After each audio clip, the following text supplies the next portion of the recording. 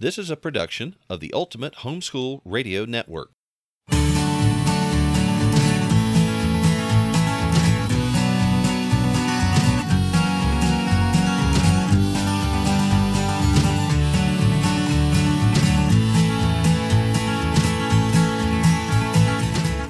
Well, hello everybody, this is Hal. And this is Melanie. And we want to welcome you to another episode of Making Biblical Family Life Practical.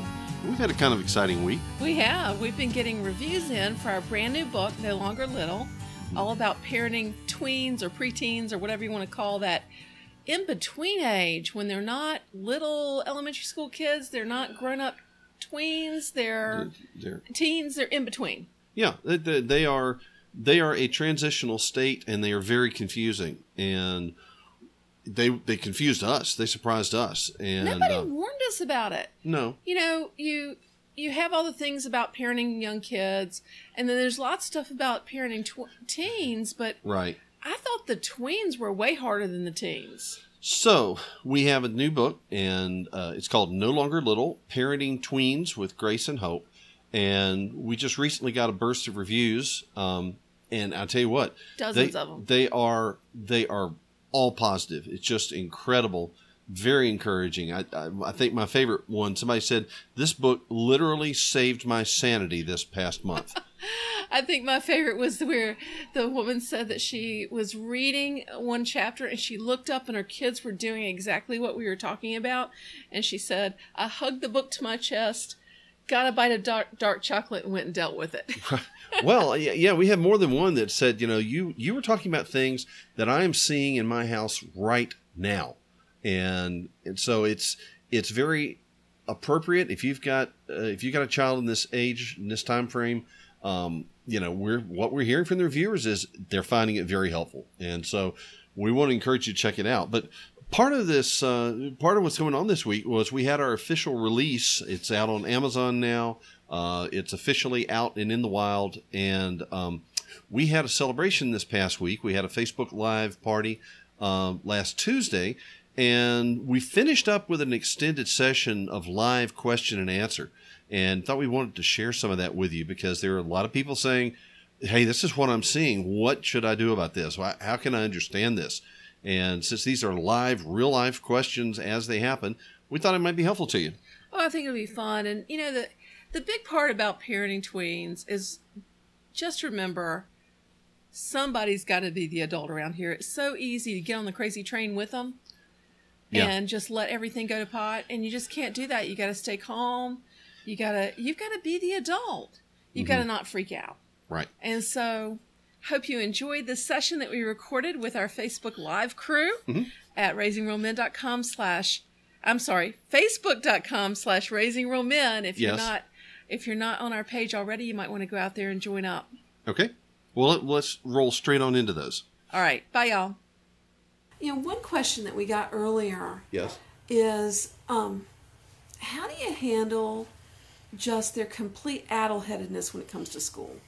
Somebody said, how many times do you remind them before you discipline them? And, that's really hard. A friend of mine said she reminded her daughter every single day to brush her hair and brush her teeth before she came downstairs. And every single day she forgot. And she said, when do I start disciplining her? The hard thing about it is the part of their brain that governs executive functions, that's things like priority setting and problem solving and organizing and a lot of the management functions. Yeah, the management functions literally unravels during this stage. That is part of the transition from a childish brain to a grown-up brain. There's a rewiring function that's going on there, and when those synapses and dendrons break apart and they're starting to realign, the functions slide. I mean, there's a period where they really can't focus. They don't remember. They do struggle, and that's a real thing. It's not an act of willful rebellion. It's an actual physical handicap they've got. Well, that actually leads into a question that one of our readers had. When do the brains come back? When does it end? Somebody asked, well, when do their brains come back? And the answer to that is, probably about 2 years after they take vacation. Yeah, and so it's really hard because we think surely they must be doing this intentionally because it's so bad. Son, go get me the car keys, you say. Well, and I mean, you find him wandering around the house 45 minutes later, has no clue what you said him to do. Well, you see, this lack of brain function happens at the same time that they become unpleasant and emotional, and so you think it's all the same thing. Well, it has the same cause, but it's not a matter of the heart. It's a matter of the chemistry. It really is. It's stuff that's going on in their bodies that has an outward effect, and it's hard. It's hard for us to manage, but it's hard for them to live through too. So the answer is lots and lots of grace. Lots of grace and lots of mercy and lots of finding a way to remind them that doesn't drive you crazy. Well, they're going to need supervision. They're going to need a lot more. And you may be thinking, well, I was homeschooling when they were 6 years old, and I had to do everything, hands-on. But then when they were 7 or 8, they were starting to work independently, and everything was getting easier. And now... At 11, he can't focus for 10 minutes. And you're going to have to get hands-on again. That's just the way it's going to be. And sometimes that means you have to work with them or next to them. Mm-hmm. Sometimes you just have to really get their attention. Child, look at me. Yes. Okay. Eye contact. Okay. Go get my car keys. Now, what did I ask you to do? Yeah, do you know where those? Tell me where those are. Okay, do you know where they are? They? Yes. Yeah, and you feel crazy doing it, but they really can't focus long enough to get the 25 feet from my chair to the kitchen where my car keys are on the microwave. Well, it's of a piece with when you've got a large family. You can't say, will somebody bring me a glass of water? Well, somebody doesn't Good luck live with here. that. All five of your kids don't answer to somebody. You have to look at them and say, you, Stephen, get me a cup of water, please. Thank you, Stephen. Yes. Okay, and get their attention. I mean, you got to make contact. So, just recognize that that's a reality in this time frame, and it's a temporary thing. Okay, I think Caleb's got another question for us. Somebody was talking about, we asked what's the biggest challenge, and somebody said, the strong emotions without a lick of sense. So why don't you talk about that for a couple minutes? Okay, so somebody said one of the biggest challenges for her for this time period is the strong emotions without a lick of sense. Okay. Yeah, it's hard because they lose it over silly things that make no sense to you. They've got no perspective, and that's, frankly, lack of perspective is something that you'll be dealing with even after their brains kind of come back together. That's kind of an early teenage issue as well, because they don't have a lot of real world experience. And so you're going to have to kind of take that in stride to say, all right, part of my job now as a parent of this age is going to be giving them perspective, explaining, no, this is the way the world really is. No, that's just a feeling, but that's not the fact. They're not the same thing. Yeah, and so patience, talking them through it. Helping them to think through it themselves. Okay, tell me what's going on. What are you feeling? What are you thinking about? Why do you think you're feeling this? And then walking them through it. Okay, do you think your brother intentionally meant to hurt you like that? And that's not denying that he hurt you. That's not denying that he stepped on your foot or that he broke whatever. Or we're not denying the facts. We're just saying, do you think that he purposefully set out to say, I am going to go break my brother's toe. That's my goal today, is to break my brother's toe, and the day is complete when I finish that task. Yeah. You got to walk them through it, and you've got to help them see it because they really just don't have the perspective themselves. One of the most frustrating times to me is when they make these ridiculous statements about the way the world is. They'll say something like about, the president did this because of this, and it makes no sense. Or, I know why this happens because of this, and what they say makes no sense. But if you argue with them, they get furious. Unfortunately, there's an awful lot of grown-ups that are behaving that way right now. And if you read a lot of commentary online, you recognize there's an awful lot of emotion and not much logic out in the community. And that's a challenge for us to say, hey, I want my daughter to actually think things through, not just to emote. And so that's a challenge, I think, for us training our kids up, because the culture is not going to help them with that at all right now. Yeah, so you just got to walk them through it, give them perspective, but you're gonna have to invest in the relationship in order for them to hear your perspective. You've got to listen to them, and that's hard. Here's another challenge. Jesus said that when the disciple is fully trained, he will be like his master. He will become like his teacher. And you know what? The challenge to us as those who are discipling our children is that we need to be the kind of people we want our children to grow up to be. We need to be that kind of example to them. Yes. And that's a challenge for us because, sometimes we don't really live the way that we feel like we ought to, like maybe even like we want to. Well, that should be the challenge. Hey, our kids are going to grow up and they're going to tend to follow in our footsteps, whether we taught them that or whether we just lived in front of them. Okay. Here's a good question. Yes. Caleb, you're going to have to help me see the rest of it. Okay. We've had one of our sons in public school for the past 2 years for a long illness for an external motivator, this reader says. After a long illness for an external motivator. But now I want to bring him home, but he's doing well. But now I want to bring him home, but he's doing well. And I think he would really resent coming home. That's hard. I think the first step would be to explain to him why you want to bring him home, and talk to him about it. Because if you can win him to agree with you, this is going to be a much less rocky transition. Okay, so this is a family that was homeschooling this child. They were homeschooling, and they had a long illness. And so they put the child into an institutional school for a couple of years. They want to bring him home and homeschool him again. But he's doing well, so they're afraid he's going to resent it. Well, okay, there's a couple of things that you can go on, a couple of directions you can go with that. One of them is to make sure they understand this is not a punishment. This is not dastardly parents trying to ruin your fun or destroy your friendships. But there are, point out that there are opportunities, there are things that can happen in the homeschooling environment that just can't be accommodated in an institutional program. That's a great idea. And so, to say, hey, we want you to come home so that we can be more flexible, so that you don't have to be locked into a schoolroom for 7 hours a day, 5 days a week on somebody else's schedule, so that we can go places in the middle of the week, so that you can have the time to explore your special interests. Or start a business. Or whatever.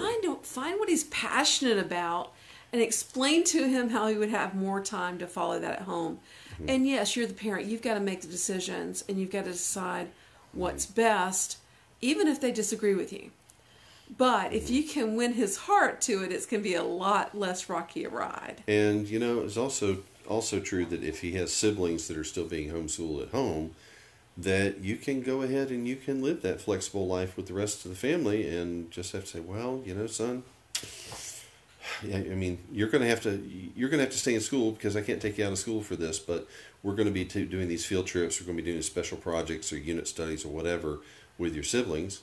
And we'll tell you about it when you get home, I do think that you'll be glad you brought him home because the high school years at home with our kids have given us so many great opportunities to build a relationship with them and talk with them. Yeah. Now, a reader asked here, how would you recommend transitioning a special needs teen who may or may not be leaving home in the near future, other than slowly? Yeah. We had a teen that I really, at 14, I'm thinking I didn't know if he could manage in the real world. At 18, he was he did graduate from high school a year late, but he was applying to colleges at 18. At 19, he was entering college with a scholarship. And so you kind of have to be prepared for whatever happens. Kids grow, particularly boys, grow super fast intellectually during the high school years. So you got to be prepared. May leave, may not leave. How do you do that? I think that beginning to transition as they're teens to treating them like you would another adult in the home. If I have my brother or my mom has been with us the past few days here. If there's another adult in the home, I treat them differently than I do an 8-year-old or a 6-year-old. Right. Right. The way I talk to them, the way I ask them to do things, I still ask them to do things. Yeah, around the house. But there's a difference between asking them to do things and saying, "You child, go, run, fetch." Yeah. You treat them differently as adults, as mature people.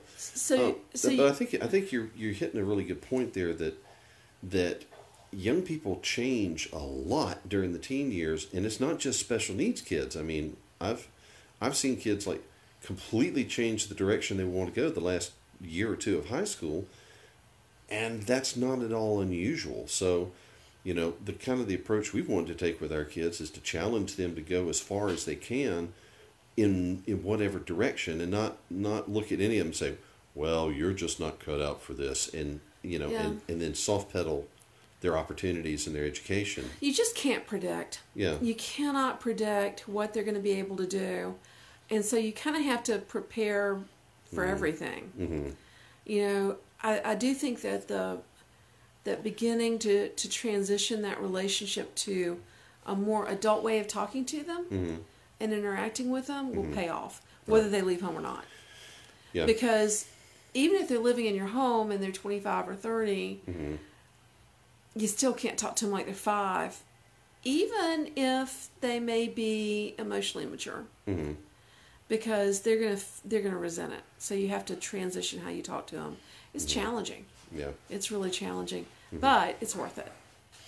Well, we've got somebody here talking about anxiety and how that affects their kids, social anxiety especially. Great question. Oh goodness, yes. Is social anxiety normal in the tweens and early teens? Yes. And it is sometimes unexpected and weird. Oh yeah, like one of our children who was like, this guy never met anyone that was not a friend. Mm-hmm. Just super, super personable, interact very easily with people, and he hit this stage and he wanted to be a hermit. He didn't want to leave the house. He threw an absolute temper tantrum. Just going to do things we normally do. Things that he'd always done and had always enjoyed and had his friends surrounding him and everything. It was just like something happens and they become very shy. And some people say, well, they feel awkward because their body. I don't think it's even that. I think it's a mental thing. I think it's an emotional thing. Well, they just suddenly feel shy. I think that their newfound ability to analyze and to look at the world differently makes them overthink everything. They overthink everything. They panic about everything. And it's challenging. So how do you deal with it? Well, to an extent, you have to make them participate. Because you can't just stop life. They can't stop going to church. And so, but what you can do is make it easier for them. And so you want to talk over with them before you go, this is what's going to happen. Yeah, don't surprise them. I mean, it's one of these things where you need to kind of prepare them and say, okay, here's what's going to happen tomorrow. We have this, we're going to 4-H tomorrow, or remember you've got band practice tomorrow, or whatever. Just kind of be sure that they know and they, can wrestle with it a little bit beforehand. Don't just say, get your shoes on. What for? Oh, don't you know you're supposed to go to, sometimes that's the only way to go. Well, I mean, large families, sometimes that happens. And it's... But and also talk over any pinch points. This is what's going to happen. What if this person says this or this? How would you react? Yeah. Role-playing helps. Yeah. Help them walk through situations that they're uncertain about. And ask them, because, all right, it's real common for kids this age to get socially shy and awkward and all this. It's also possible that something's gone wrong. Just because it's normal for them to get shy doesn't mean that they aren't reacting to something that really bad. Bullying is super common at this age. And so you need to ask them, why don't you want to go?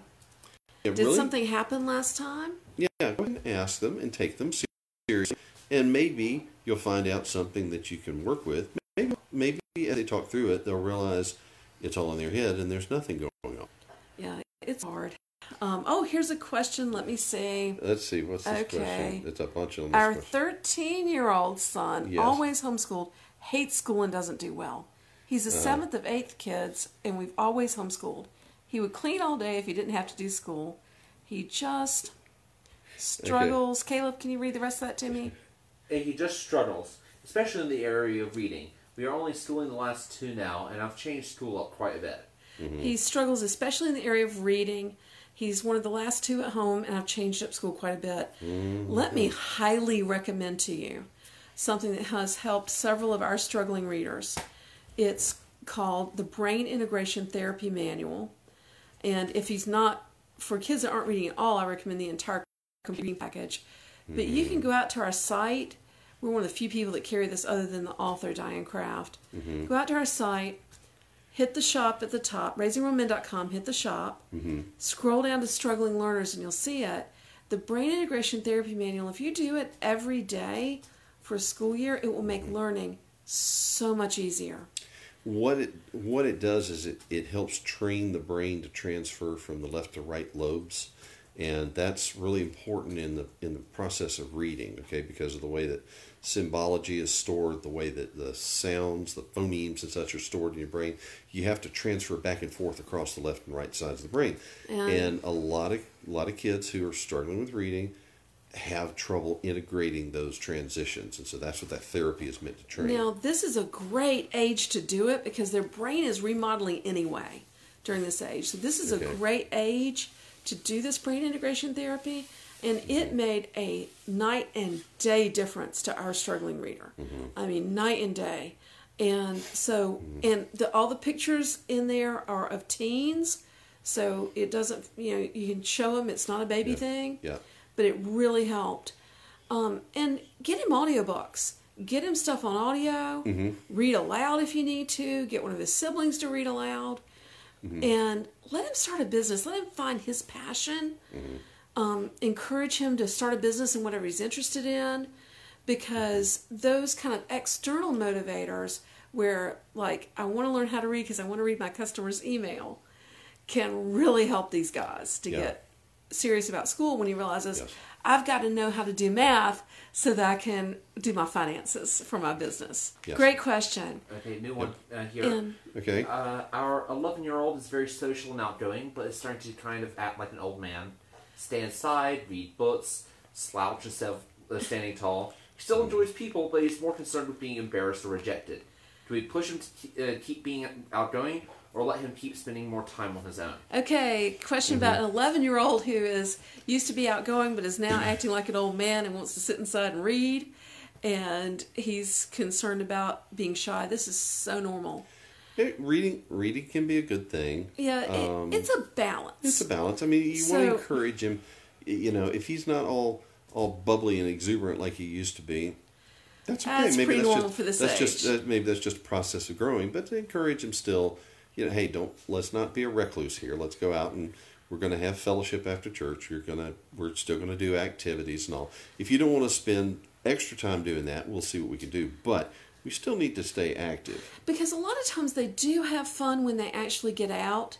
Mm-hmm. It's just really hard to get them to take that step. And so, you explain why you're going to do, we're going to go to church because the Lord commands us to go to church. Right. Well, the Lord doesn't command us to go to homeschool group or whatever, or whatever activity. But son, we're going to do this because this is important for your life because it's going to teach you these skills and you need that for your life. Guys really look toward the future.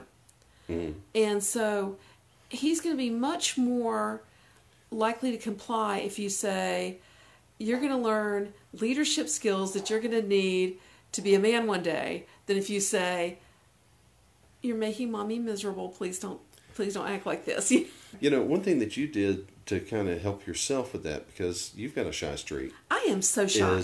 I handheld the phone when it rings. It's really bad. Well, one of the things Melanie did to kind of break herself of this was whenever she went to a new situation that she was feeling shy about, she tried to find somebody who looked more shy than she was and then go befriend them. I would try to make them feel comfortable. Mm-hmm. And I found out when I got my eyes off myself and then turned them to ministry instead that my shyness disappeared. So maybe that's why none of you probably believe that I'm shy. And so maybe you can give your son a challenge. You're like, okay, we're going to go to the homeschool meeting. I want you to see if there's anybody new there, and then you go talk to them and tell me everything you can find out. Yeah. Go on a mission to find out everything you can about this person and see if you can make them feel welcome. Someone said, I wish I'd had this information when our kids were younger. Yeah, I hear you. That's why we wrote the book, because nobody warned us about all the things we'd need to know about homeschooling tweens and early teens. Nobody warned us. And we thought we'd lost it. I mean, everything was going so well, and then everything fell apart. I mean, on every front. And we thought, oh, we have lost it. We have totally blown it. 9 years old, and it's gone. Emotional meltdowns, struggling in school, spiritual doubts are very common during this stage. And when you know that that's normal and you have some tools for dealing with it, then you can protect the parent-child relationship and you can shepherd your children through it. We're really excited about the release of our new book, No Longer Little, Parenting Tweens with Grace and Hope. And I hope that you will go out and grab a copy. You can do that on our site at raisingrealmen.com. You can go to the book site at nolongerlittle.com, or you can get it on Amazon or anywhere else. If you want us to come to your nearby conference in the next year, send an email to the organizers, because this is the time of year when they make choices, when they issue invitations, and our schedule's filling up. But we've still got weekends, so we'd love to travel. We'd love to come all over the country, and we literally do go all over the country. So if you want us to come to your local convention, figure out who they are and just give them a call, drop them an email, say, hey, Hal and Melanie Young would be really good next year. Yeah, you can send them to our speaking site at halandmelanie.com, and they can find all about our speaking there. We're going to be speaking some places I know we're going to be speaking next year: Waco, Texas; Orlando, Florida; Nashville, Tennessee. We're going to be in Winston-Salem, North Carolina; Kansas City, Missouri. Yep, all over the place. And so they're making those decisions now. If you want us to speak, talk to your conference organizers or your churches and family camps. We'd love to see you in your area. Okay. Well, look, it looks like we're about done with our time here. Yes. And we really appreciate your participation tonight. It's been great talking with you. I hope we've been some encouragement and help to all of you. And we do look forward to meeting you in person sometime or seeing you around online. So until the next time we have an opportunity, thanks so much for joining us. I'm Hal. And I'm Melanie. Okay. Y'all have a good evening now. Take care, y'all. You've been listening to Making Biblical Family Life Practical with Hal and Melanie Young. If you found this program interesting, challenging, and encouraging, why not join us on the web at halandmelanie.com. That's HALANDMELANIE.com. Or follow us on social media. You can find us on Facebook at Facebook/Hal and Melanie or Facebook.com/RaisingRealMen. This program is a production of the Ultimate Homeschool Radio Network. Join us next week when we'll be back to talk about making biblical family life practical. Until then, thank you and God bless you for listening.